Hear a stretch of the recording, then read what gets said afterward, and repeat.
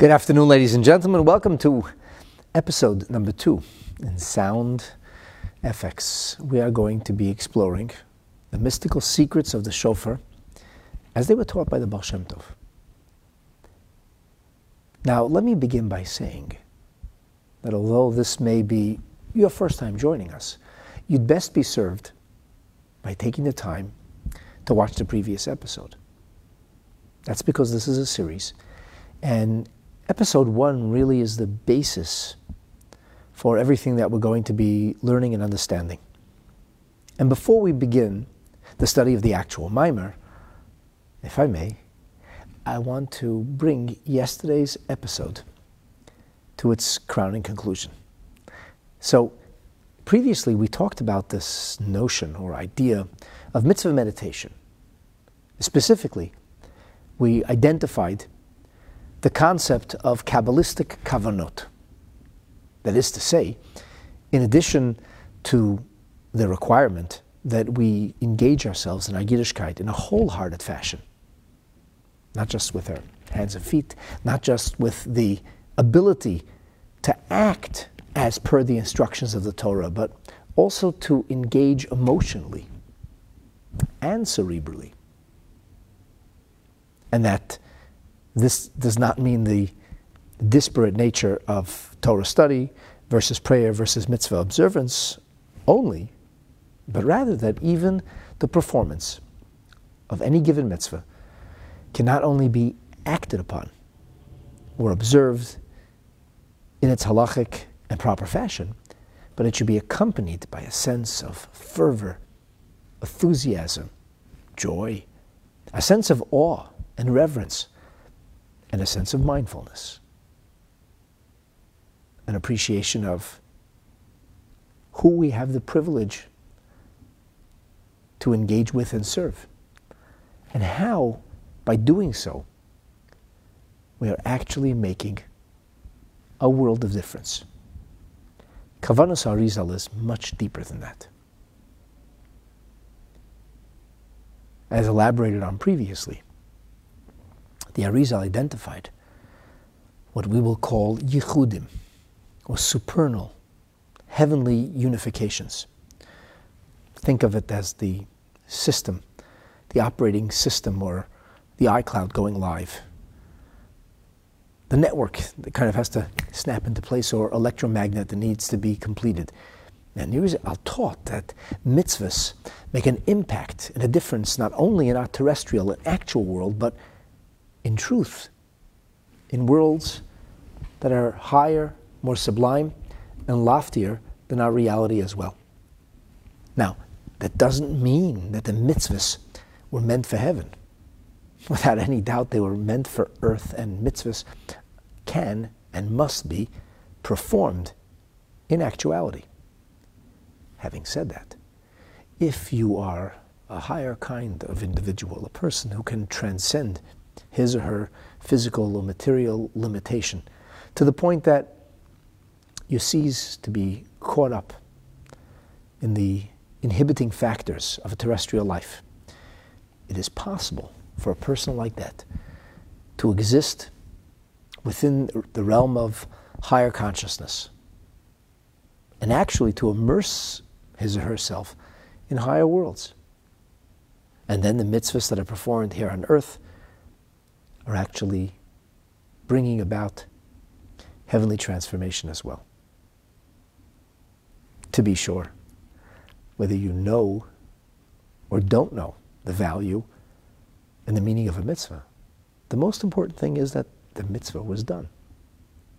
Having said that, we cannot gloss over or ignore the very real spiritual ramifications of higher-minded, elevated conscious kind of people who live not only on earth, but also kind of in the heavens, despite the limitations and travails of their terrestrial journey. So that's what Kavanas Arizal generally are.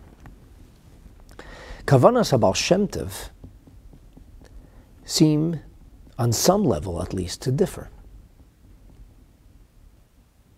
yesterday I shared with you, there are kavanas Baal Shem Tov on the shofar, which read very much like kavanas HaArizal. In fact, they seem to be almost identical with kavanas HaArizal. That's not what we're learning in this particular rumination. It's been a source of query for scholars over the decades and centuries. Where exactly do we find kavanas HaArizal here? Or pardon me, the Baal Shem Tov. There isn't even a specific teaching of the Baal Shem Tov per se. We talked about this idea of a tzayka, of a cry that comes from the deepest and most heartfelt of origin. We talked about simplicity. We talked about artless sincerity. We talked about the shattered heart that can proverbially break open all locks and make the heavenly pathways available to us. How does that fit into a rigorous, highly intellectualized analysis of the shofar? Like, where are we going with this? So I want to make a little supposition, suggestion, with the disclaimer. I don't know if what I'm saying is 1,000% accurate. I think that it is. I think it will help us to understand and appreciate what we're embarking on. But I'm also not 1,000% sure about it. So with that little disclaimer, and I'll tell you what I want to share, and I'll try to tell you why I think it fits and why it's right. But I'll continue to emphasize that this is just my take on it. And I could be wrong. With a little preface. So, the Rebbe, in the early years of his leadership, used to come down to the shul in the wee hours of the morning on Simchas Torah. He would come back. HaKafot would finish, sometimes 2, 3 o'clock in the morning. The Rebbe would go up to his room. And then he would come down to the Beit Midrash, and he would teach a nigun, teach a song. This went on until the passing of the Rebbe's mother, of Rebbe Tzachana, in 1964. So, in the year 1961, the Rebbe taught a tune to the words that are found in many, many Siddurim, that are sang in copious congregations at the end of the Shabbat morning services. It's called Shir HaKavod. It's called the song of honor or glory. The Levush speaks about this unique set of lyrics and how powerful and profound and poignant they are. So the Rebbe speaks about this, and he mentions the fact that there are many communities that sing this, and it's found in many Siddurim, and Alter Rebbe did not put it into the Siddur that he arranged according to the Kabbalah of the Arizal, but nonetheless, it doesn't diminish from its importance. And the Rebbe said he was going to teach a song that these words could be sung to, a Hasidic tune for these words to be sung to.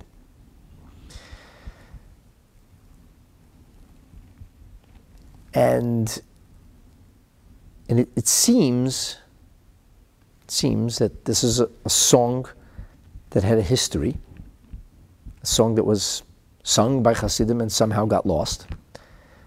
But the Rebbe introduced it with a story. Now, on this occasion, on Simchas Torah in the morning, when he came down to the shul to teach the nigun, he didn't tell the story in great detail. But on other occasions, he filled in, and the story, I believe, is also found in other sources. The story that Rebbe shared is that it was the day after Yom Kippur. It's called traditionally B'Shem Hashem, in Yiddish, Gottstag. It's like a holy day. Everybody's shiny and clean after a day of incredible inspiration and atonement. And it's customary to come to shul early in the morning. Start the day after Yom Kippur off on what we call the right foot. It's not lazy day. It's not a day to sleep in and take it easy. So people came to shul early in the morning, and they found, the Rebbe said they saw, a Polish chassid, was the words he used, that tanzta rum dem amud. He's dancing around the lectern. And he's singing a song. In other words, he'd never gone home. He was swept away with the euphoria and the spiritual ecstasy of the climax of Yom Kippur. And he began to sing a song of yearning for Hashem. And he kept singing all night. And when people came to shul in the morning, they found him in this continued state of spiritual euphoria. He had never eaten. Yom Kippur hadn't ended yet for him. So that's the story that Rebbe told. And the Rebbe mentioned that on Yom Kippur, every Yid is elevated and becomes angel-like. And when we leave Yom Kippur, and we go, so to speak, back to our ordinary, everyday, mundane world, so we leave that rarefied space that we occupied for the day of Yom Kippur. And this chassid was in a state of pining, a state of yearning, as the words go, nafshi elecha sareg, my soul, my very soul thirsts and yearns for you. And it expresses itself as ladat kol roz sodechat, to know all of your secrets. And then the Rebbe taught the song. The Rebbe said that when we leave a holy or exalted experience, like Yom Kippur or Simchas Torah, we're left with a yearning to be close to Hashem, to know all of the secrets. And that's a positive thing. It's a good thing to have that yearning. It's a good thing not to make peace with a pedestrian, ordinary existence. So on another occasion, they never spoke about this person. And the story goes, and as I said, I think the story is printed in other sources also, that this was a relatively simple person who saw a family that had been taken into some kind of prison because of monies owed to a landlord. And there was an enormous amount of money that was due. And the person had just come into some wealth or made some money. The bottom line was he gave everything he owned away to help another person. And he was left penniless, with nothing, to ransom these lives. And this act of incredible mesiras nefesh, of such devotion, such commitment, such sensitivity, such incredible, really self-sacrificial kindness and charity, caused a veritable storm in the heavens. And so the person was told that he had earned reward not only in the world to come, in proverbial paradise, but that right here he would be able to experience special blessing. And he was given a choice. He could receive untold riches, or he could experience paradise, the delight and closeness that a neshama, that a soul feels with God in Gan Eden, in the proverbial Garden of Eden, paradise of the world to come for neshamot, while he was still invested in his terrestrial existence. So he chose the latter. And the story went that on that Yom Kippur, as Yom Kippur came to its close, he suddenly had these spiritual horizons open to him. And he began to experience the bliss and the delight that a neshama feels in the other world. And And he didn't want to let go of it. He couldn't bring himself to tear himself away from that. And so he began to sing this Shir HaKavod, this song, this tune. And he repeated the song and continued to sing it with increasing fervor and intensity, and couldn't tear himself away from shul. And that continued all night long.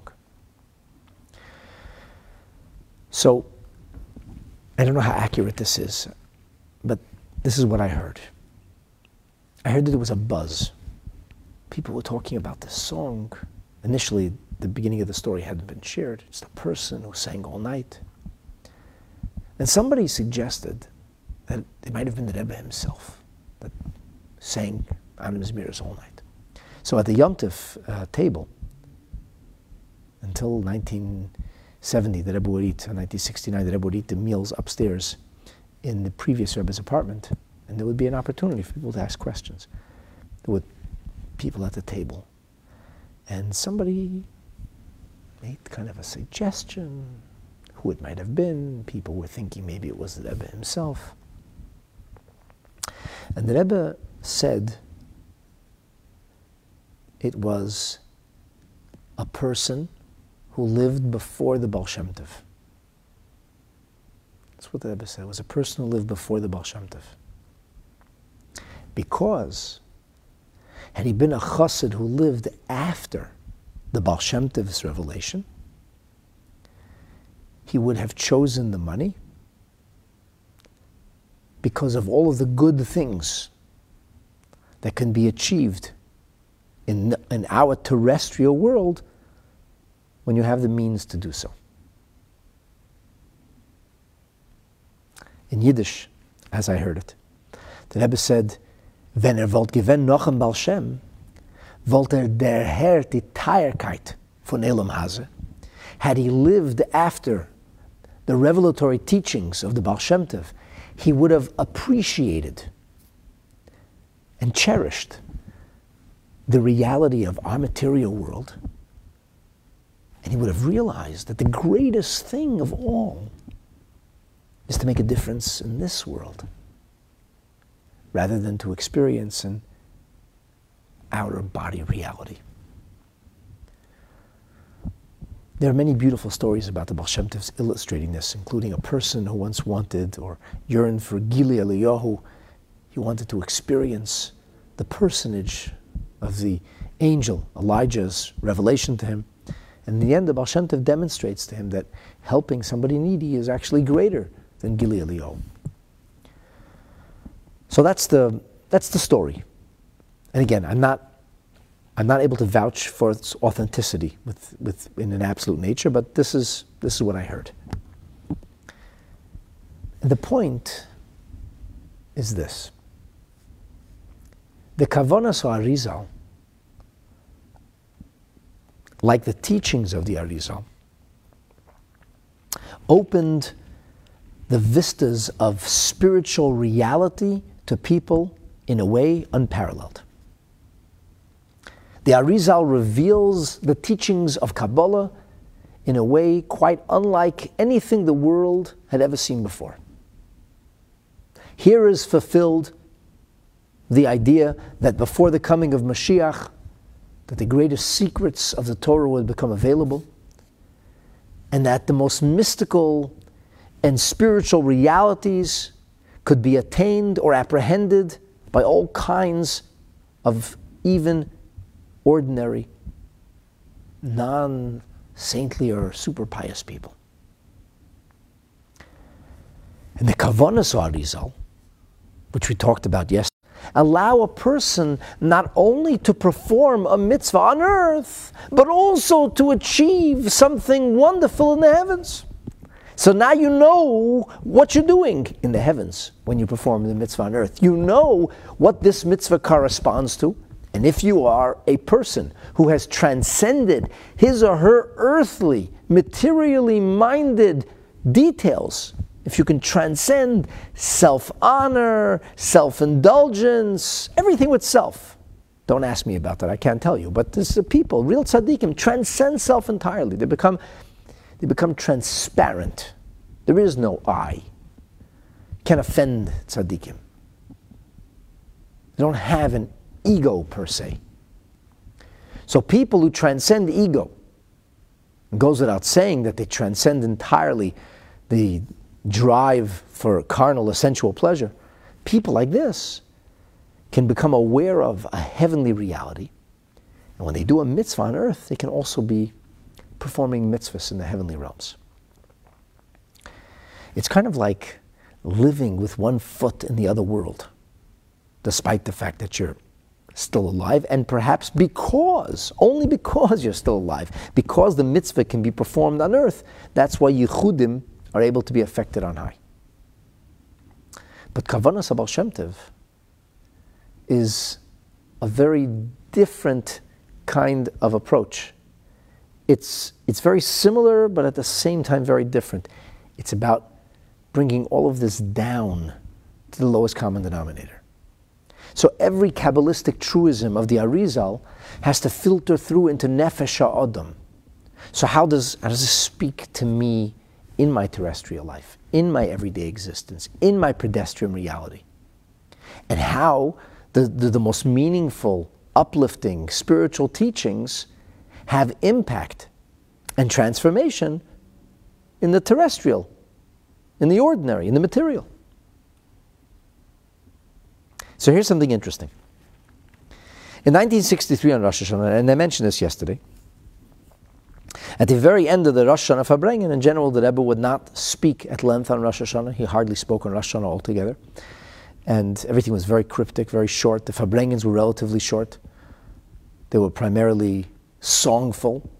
Many Nigunim were saying, the Nigunim of the Rabbeim. There was a mimer. And there were sichas, but relatively short sichas, short talks. At the end of the Farbrengen, it was Shabbos Parshas Hazinu, forgive me, not Rosh Hashanah, Shabbos Tshuva, the Shabbos in between Rosh Hashanah and Yom Kippur. The Rebbe mentioned that at the Torah reading at Mincha, we're going to be starting to read the final portion of the Torah, V'zot HaBracha. And the Rebbe said something very interesting about blessings, specifically as it refers to the mimer that we are about to study together. Shabbos Tshuva 1963, the Rebbe says, at the end of this mimer, that is introduced as Al Pi Kavanas Baal Shem Tov, that the previous Rebbe instructed should be learnt on the morning of Rosh Hashanah. So, and the Rebbe says, emphasizes, specifically learned on the morning of Rosh Hashanah, and I'll come back to this in a moment, not to rely on what was learned previously. So at the end of the Maimer, it says we find that the source of blessings in the Torah is Yitzchak, not Abraham, Avraham. Avraham Avinu doesn't bless Yitzchak. Rashi tells us, quoting our sages, that he was concerned. He foresaw toxic progeny coming forth from Yitzchak. Esav, terrible guy. And he didn't feel comfortable bestowing the blessings, even though Hashem had said that he gave the power to bless to the hands of Avram. He said, Yavai Baal HaBrachos, let the master of the blessings give the bracha to whoever he sees fit. And God himself blesses Yitzchak during the aftermath of Father Abraham, of Avram Avinu's passing. Yitzchak bestows the blessings upon Yaakov. That's a story in and of itself. Esav desperately wants the brachas, and Yitzchak planned to give them to him. But Rivka had other ideas. And contrary to the misnomer or misguided notion that Judaism is a chauvinistic story from the beginning, it's filled with chauvinism and men are supreme and women are looked down at, which is patently ridiculous when you think about the fact that there's a showdown between Avraham and Sarah, and God comes down on Sarah's side. Which chauvinist would have come up with that? And then in the next generation, Yitzchak wants to give the brachas to Esav.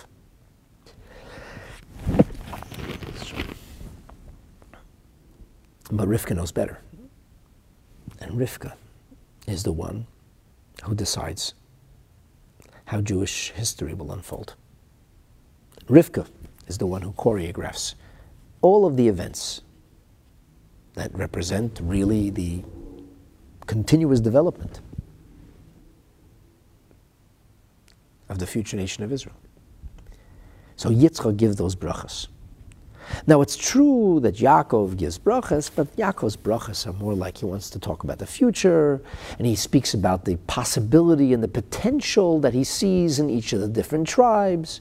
It's not a bracha in the full sense as Yitzchak did, where Yitzchak actuates, where he concretizes the deepest spiritual energies into the most physical, material reality. Mishmane haaretz, so to speak, the fat of the earth, which is the theme of his blessings.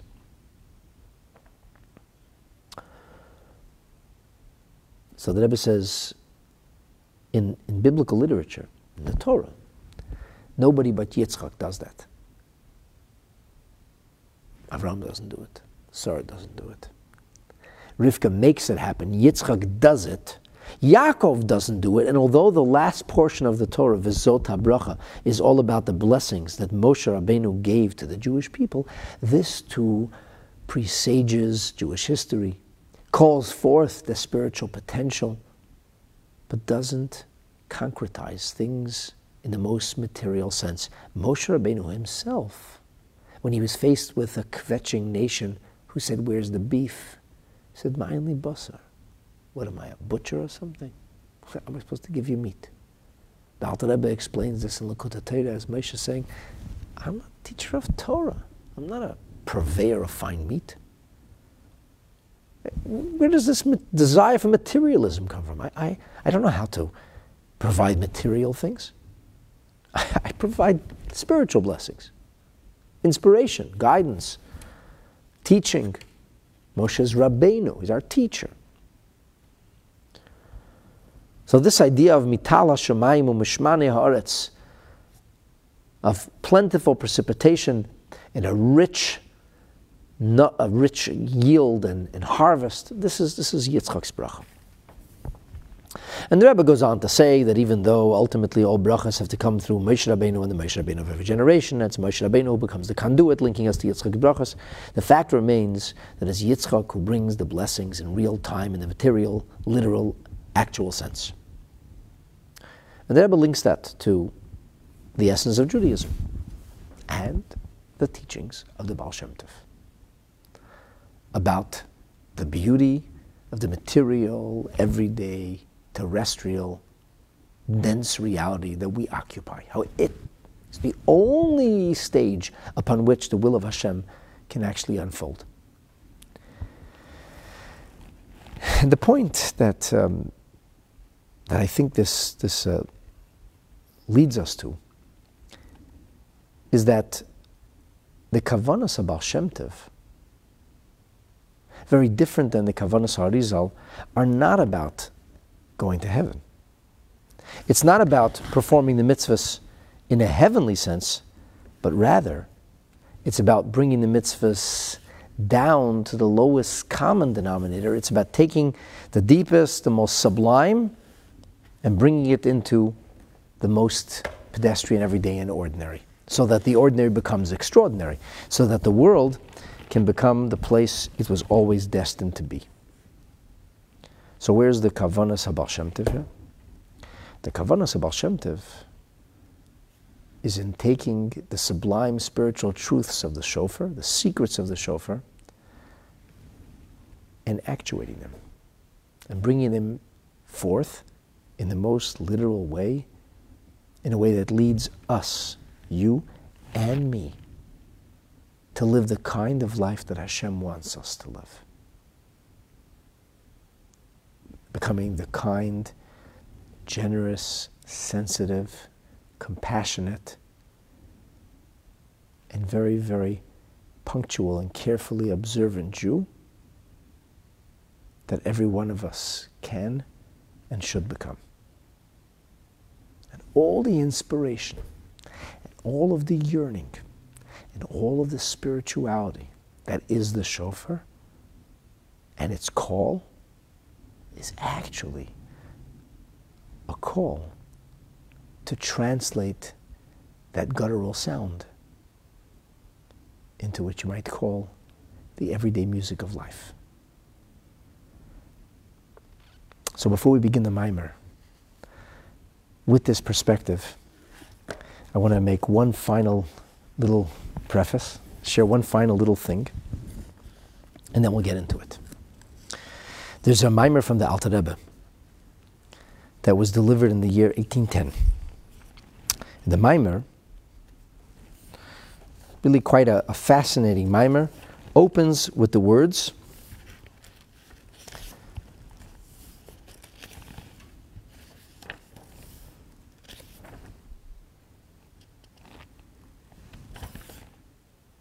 Inyan v'seder ha'aveda be'esek ha'chasidus. What is this business of immersing yourself in the study of Chassidus? What is it? What's the point? That is to say, when you study Kabbalah in the purest sense, the ultimate goal is to reach the level where you can start to live in that spiritual world. You can start to see that spiritual world. And you become aware of the spiritual alter ego of all the material realities you're involved with, especially the mitzvahs that you're performing, leading you eventually into the world of Yichudim and living kind of with one foot in the heavens. But Chassidus is a different direction. It takes these sublime mystical truths and translates them into Avodas Hashem, into Nefesh Adam, showing you how you are a mirror of those truths. It's a very fascinating rumination. And there's 2 points that I want to share with you from this mimer. In this Sefer HaMemarim Tov Kuf Ayin on page Memtes, the Alter Rebbe says that the study of Chassidus prior to our involvement in davening and prayer is supposed to humble the animal, selfish soul, inhibit it with the greatness of divinity, not by beating it down and telling it how ugly and how selfish it is, but rather to focus the person on higher truths to the point that he starts to become ashamed of the everyday silly reality. And that creates, this sense of awareness, elevated sense of awareness of what's really important in life. The Alter Rebbe suggests that the concept of the blessings of Shema, which don't take very much time, could have worked for loftier souls who were less overwhelmed by materialism than we are. But in our world and in our reality, we need to work much harder at this. And he says that's why eventually Psukei de Zimra, the verses of praise, were introduced. And on a mystical level, Kabbalistically, the idea of Psukei de Zimra is the Zamed Aritzim, to cut away the thorns and to create a greater clarity on the purpose of life. So the Alter Rebbe says that in doing so, our minds become properly focused, and this kind of awareness, when it floods our hearts and minds, serves lachalosh ulahachnia nafsham habahamiyos. It serves to inhibit, to weaken, and to thin the impact and the strength of the animal. An animal isn't bad if it's an animal. But if the person behaves like an animal, that's a problem. The animal thinks about one thing, me.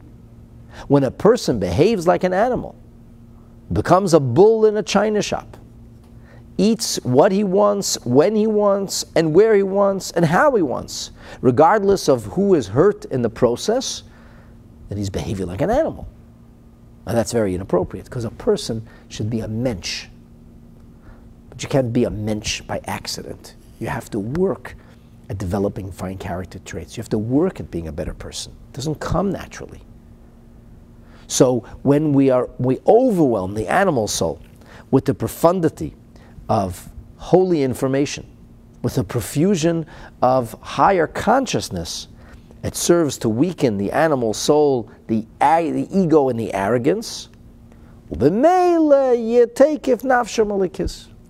that calls forth, or allows for, the strength, the intensity of the godly soul to reveal itself.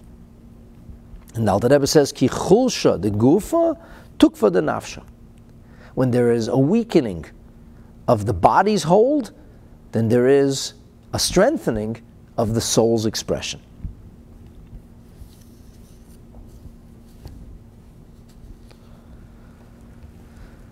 And so we cut away the negativity, and it's liberating. It's liberating. It allows us to experience the weightlessness that the soul yearns for. And so we can daven with greater fervor.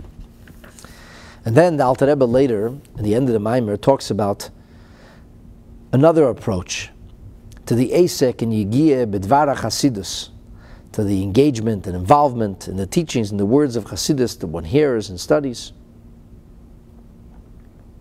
And he says that the information about higher and deeper spiritual truths stimulates the soul and activates its organic yearning and desire. So one is a question of kind of getting the body out of the way, to be mevatel the materialism, to try to vaporize the ego and the desire of selfish gratification. And the other is more holistic, where you're strengthening the spirit to the point that the spirit spills forth, expresses itself with great fervor. How does that really work? So, if you ever learn Chassidus, it works. It does work. It works when you immerse yourself in learning about higher things, higher ideas and ideals in a way that you actually understand. You're not just reading words. It makes sense to you. It has a way of uplifting a person. And if you've ever studied Chassidus for 15 minutes or a half hour or more prior to your prayers, you will see your davening has changed. It's inevitable. If you insist that you study Chassidus for a half hour and it didn't work, try 45 minutes. Try an hour. The Rebbe Rashab once said that there are 3 things that are guaranteed.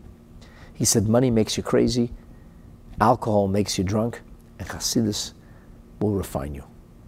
And if you'll see a person who has money and hasn't lost his mind, he doesn't have enough. Enough money will make anybody crazy.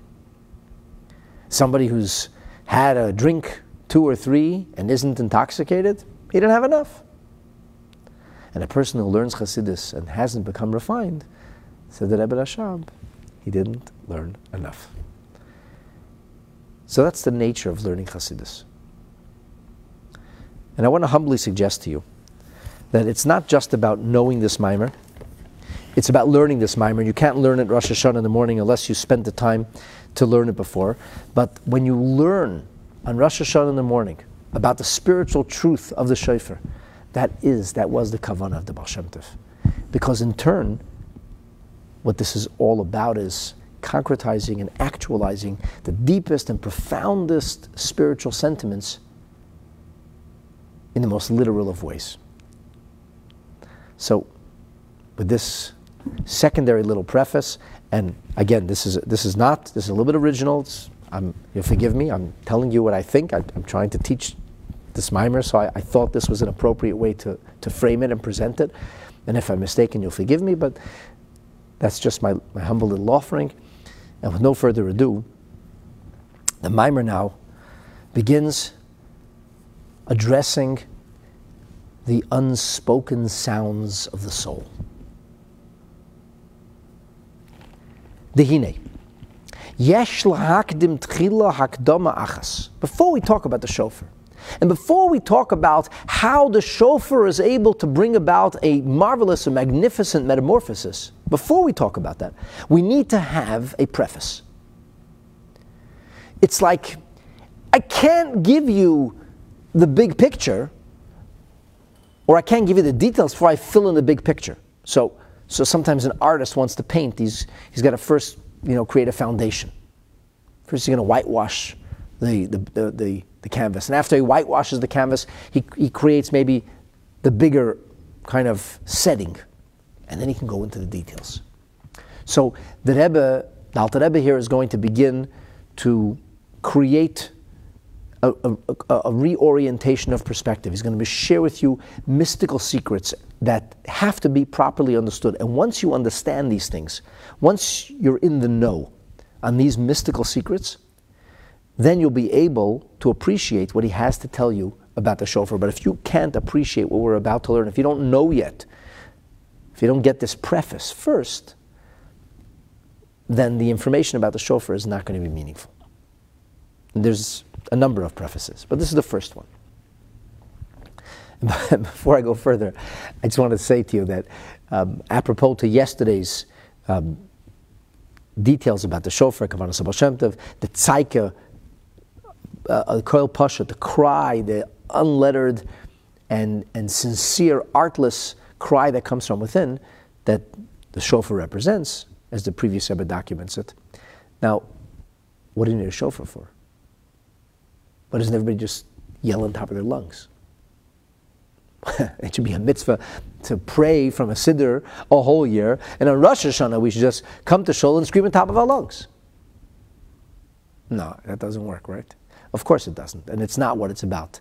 Although there is a beautiful story about the Baal Shem Tov, about a town that was praying and everybody was worried, and some say it's a story about the Baal Shem Tov's own shul, and he said there was a decree in heaven, and the prayers were with great intensity and great fervor and great enthusiasm and nothing's doing. The Baal Shem Tov's praying, and then a farm boy walks in. The farm boy was a very simple boy, and he didn't really know much about being Jewish. He just discovered that he's a Jew, and he wants to participate. He doesn't know how to. He doesn't even know the Hebrew alphabet. All he knows how to do growing up on a farm is mimic the animals, and he begins to make animal sounds, guttural animal sounds. The people are aghast, and the Baal Shem Tov says, leave him. His prayers are more sincere than ours, and it's his noises that in the end make the difference in heaven. So why don't we just make noises? We use a shofar. Nowhere does the Torah say, make guttural noises. So I think when you learn this, you'll start to see that we're going to talk about the unspoken sounds, and we're going to talk about inner voices, and we're going to talk about inarticulate expression that evolves into articulate communication, but it's all a metaphor, if you will. That's not in and of itself what this is about, and certainly that's not per se what the shofar is. Okay, unspoken. So yesh lahakdim tchila, first have to preface hakdama achas b'inyan koil v'dibur. The Alter Rebbe says there are two realities we're going to be talking about today. One is audibility, sound, but not just any sound, human sound. The sound that comes from within a person, that's called koil. A person can make noise, he didn't say anything, and then there's dibur, and then there's meaningful speech, effective communication. When you articulate just with yourself. But if you have no voice, for example, and you're making movements and you're not saying, it doesn't work. If you lose your voice, you can't speak. You need a voice to be able to speak. And if you sound like a robot, or your voice is metallic, or you're not really interested in what you're saying or doing, it's pretty obvious.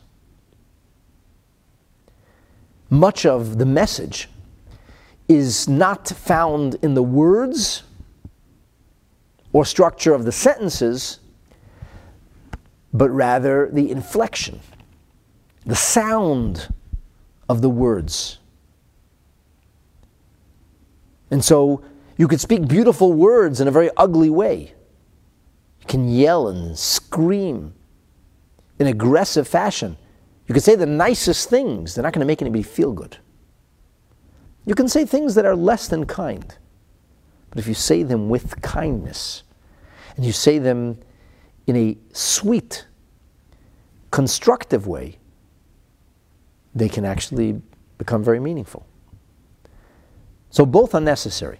We need the sound, audible sound, but we also need articulate communication.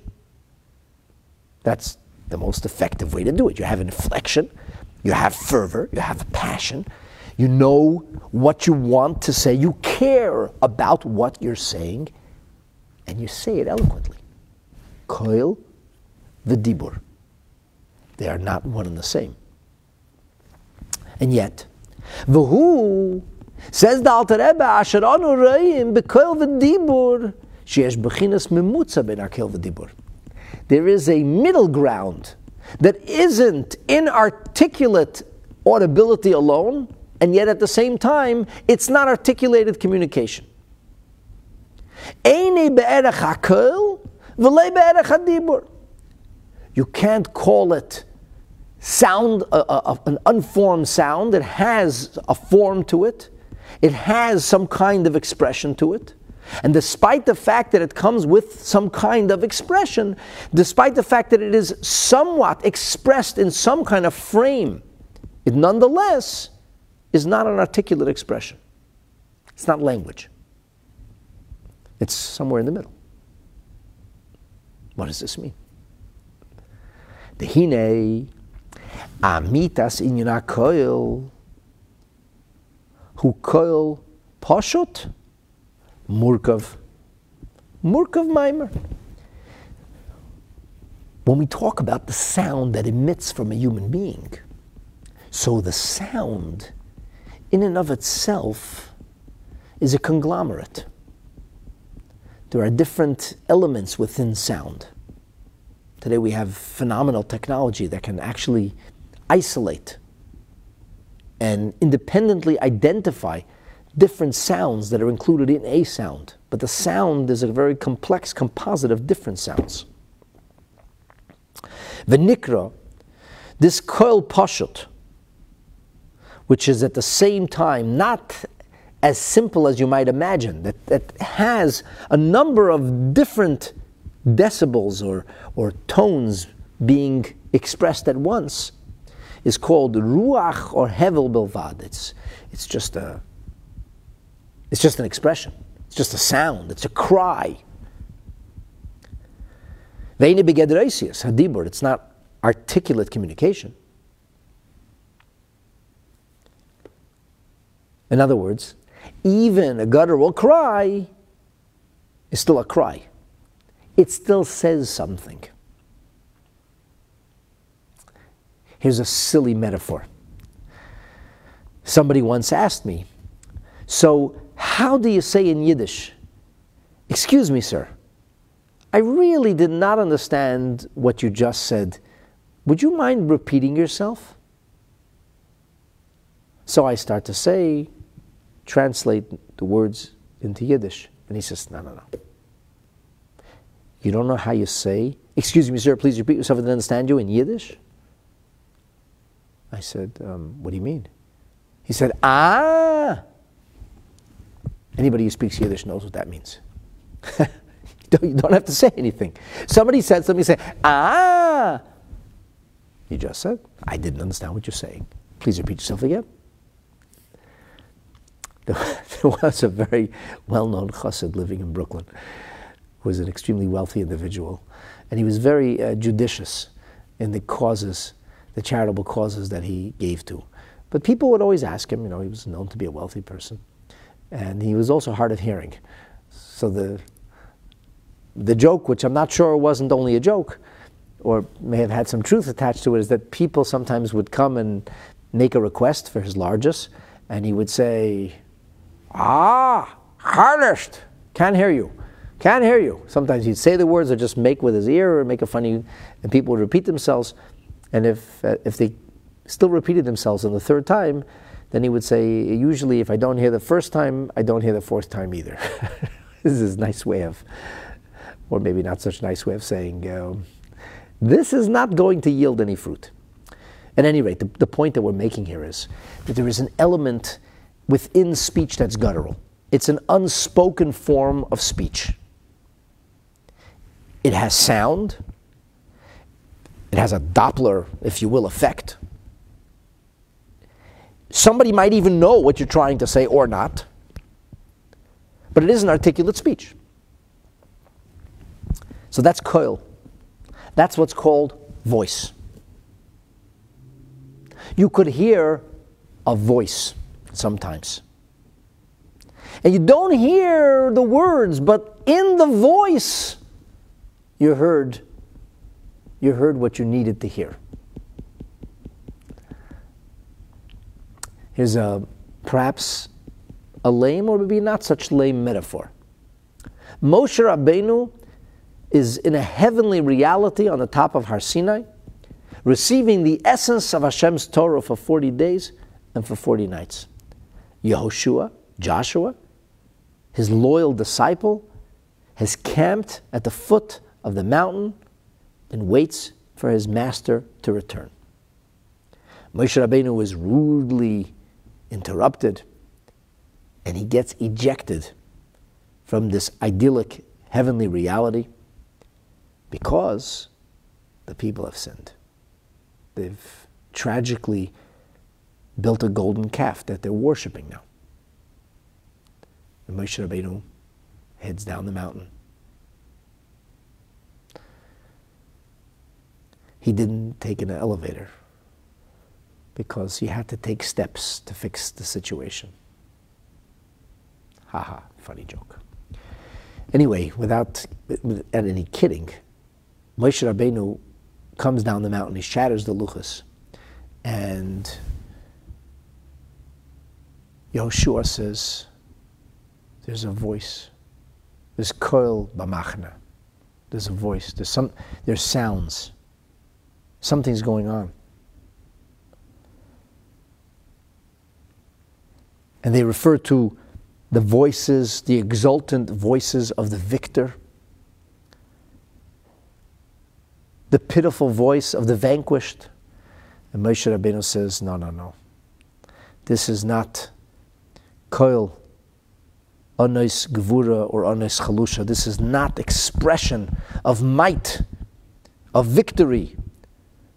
It's not an expression of one who is weak, captured, vanquished. Koil onos anaychishmeh. Moshe Rabbeinu says, I hear the sounds of blasphemy. And you know the rest of the story. Moshe Rabbeinu comes, stands down the people, and he takes many, many steps to fix the situation. He heard a voice. He correctly interpreted the sounds that he was hearing. Mind you, we had advance notice. Yehoshua heard voices. He couldn't put his finger on it, couldn't identify what it exactly was. There were voices, there were sounds. The koil has some kind of body, if you will. It has a body of expression.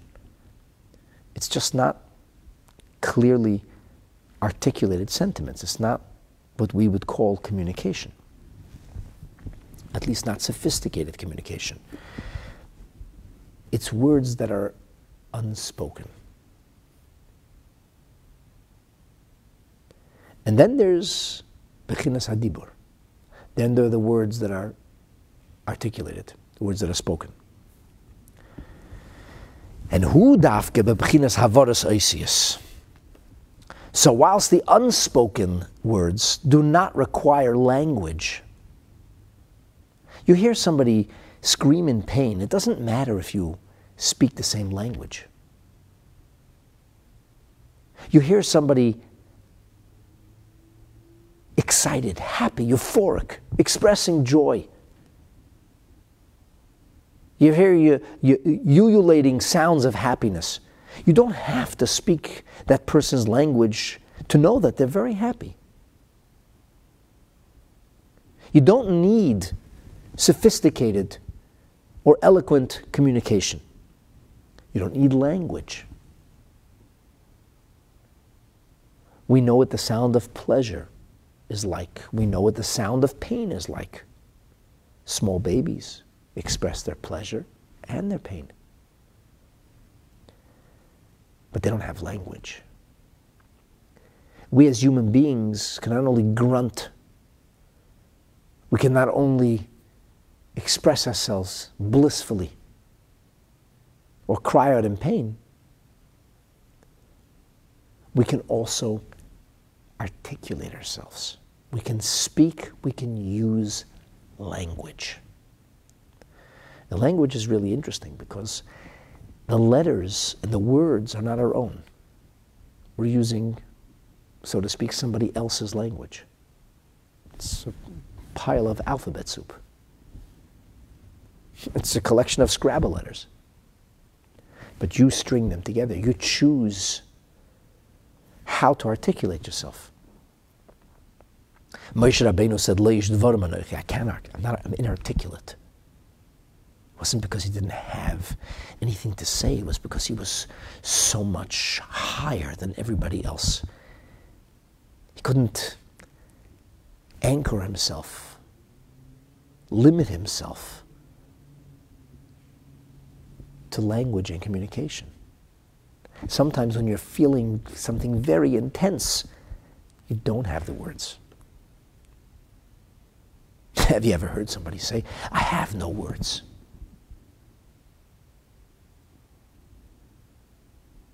I was once at a very, very painful shiva house. I don't want to go into the details. Very painful.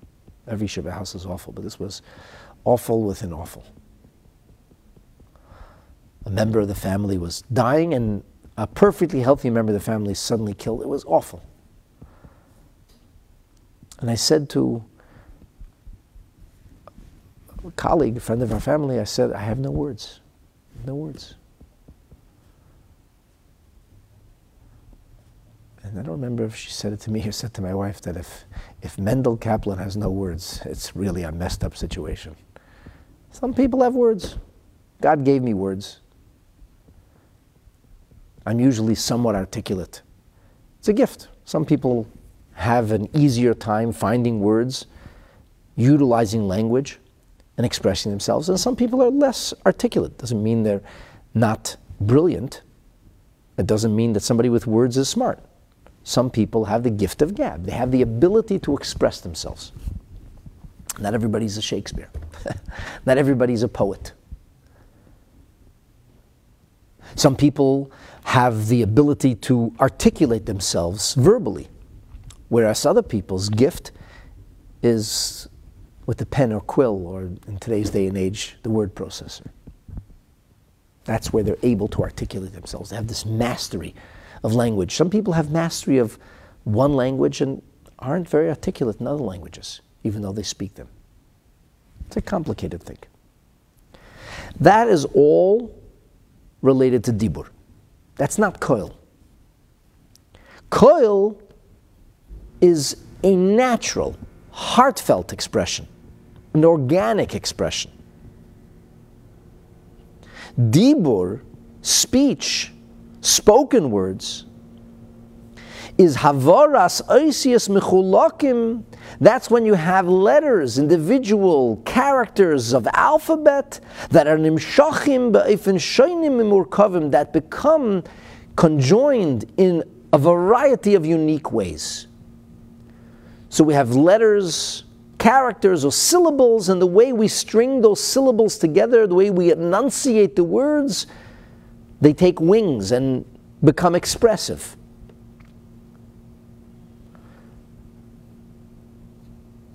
V'nimtza. So if you really think about it, the mahus hadibur, the essence of the spoken or articulated word, is rachik me'mahus hakoil hapashut. It's very distant. It's much less sincere. It's much less organic. It's much less natural than a cry that comes forth from the heart. When the baby purrs in pleasure or cries in pain, you know exactly what the baby wants or is saying. But when a person has to express themselves using language that is outside of them, they have to kind of limit the intensity of the moment so that they're able to find the words. If you will, it's a much lower or less personal kind of expression. It's the words you chose, but it's not the sounds you made. So you can be a wordsmith and you could choose words, but you're still choosing somebody else's words, or words that are syllables and characters that are intrinsically lifeless. You string them together. And you only have the words you have. You only have the letters or syllables you have. You don't have other letters or syllables. So you're highly limited. I once heard that Shakespeare would make up words because he was dealing with a limited English language, so he would create his own words. And I guess if you're Shakespeare, you can play that game. I tried, it doesn't work. I say you should holify things. It seems out of your mind, ridiculous. You can sublimate things, you can sanctify things. I don't know, why can't you holify it? Because you can't, because it's not an English. It's not an English word. So words are very far, if you want to speak about it from an intrinsic qualitative level, from the purest of expressions. Words are not the purest of expressions. Just because you chose a nice Hallmark card doesn't mean that you have a heart that really brims with love. And yet,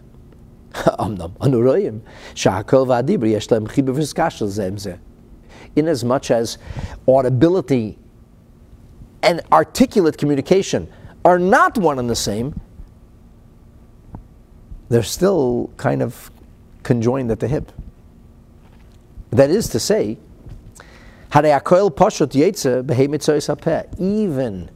even guttural sound has to use some kind of syllabic expression. And it is by nature positioned to express itself in syllables, in spoken language.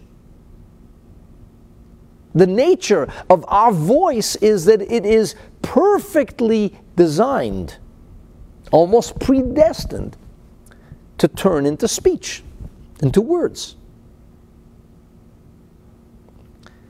And here the Alter Rebbe quotes a Zohar. And the Zohar says that koil and dibur, that sound and words, are like a klal and a prat. There's a plurality and there's the details. A nose itself doesn't say anything. A nose on a face is meaningful. That doesn't mean the nose is the eyes. The eyes are the eyes, the nose is a nose, an ear is an ear, and if you put them in different places, you'll have a very strange looking creature. And yet, the details are all part of a bigger picture. When you look at somebody's face, you don't say, what do you see there? Well, I see a nose, I see eyes. Come to think of it, there's a mouth and ears. You wouldn't say that. When you look at somebody, what do you see? You see a face.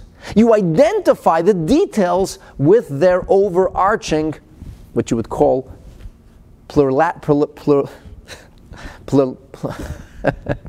okay, I give up. The plurality of what you see. The whole picture. The picture is made up of the details. So you can't have the plurality without the details. You can't have a faceless face, a face without eyes and ears and nose, but you aren't looking at eyes and ears and nose, you're looking at a face.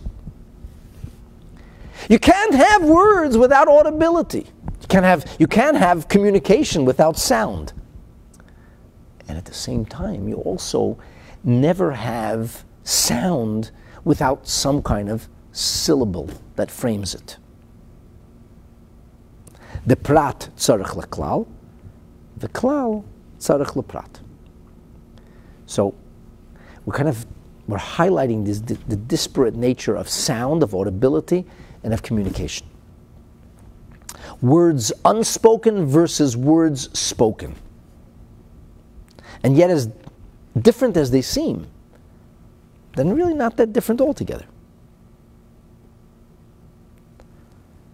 So the Alter Rebbe is going to suggest that there's a meeting point. There's an overlap between these two very distinct orbits. The orbit of sound and the orbit of communication or articulation, they overlap. And that will be the subject, with Hashem's help, of tomorrow's presentation, the Letters of Light. I hope that you enjoy this. I hope you're finding it a little bit uplifting, inspiring, informative, thought-provoking. So here's the thing.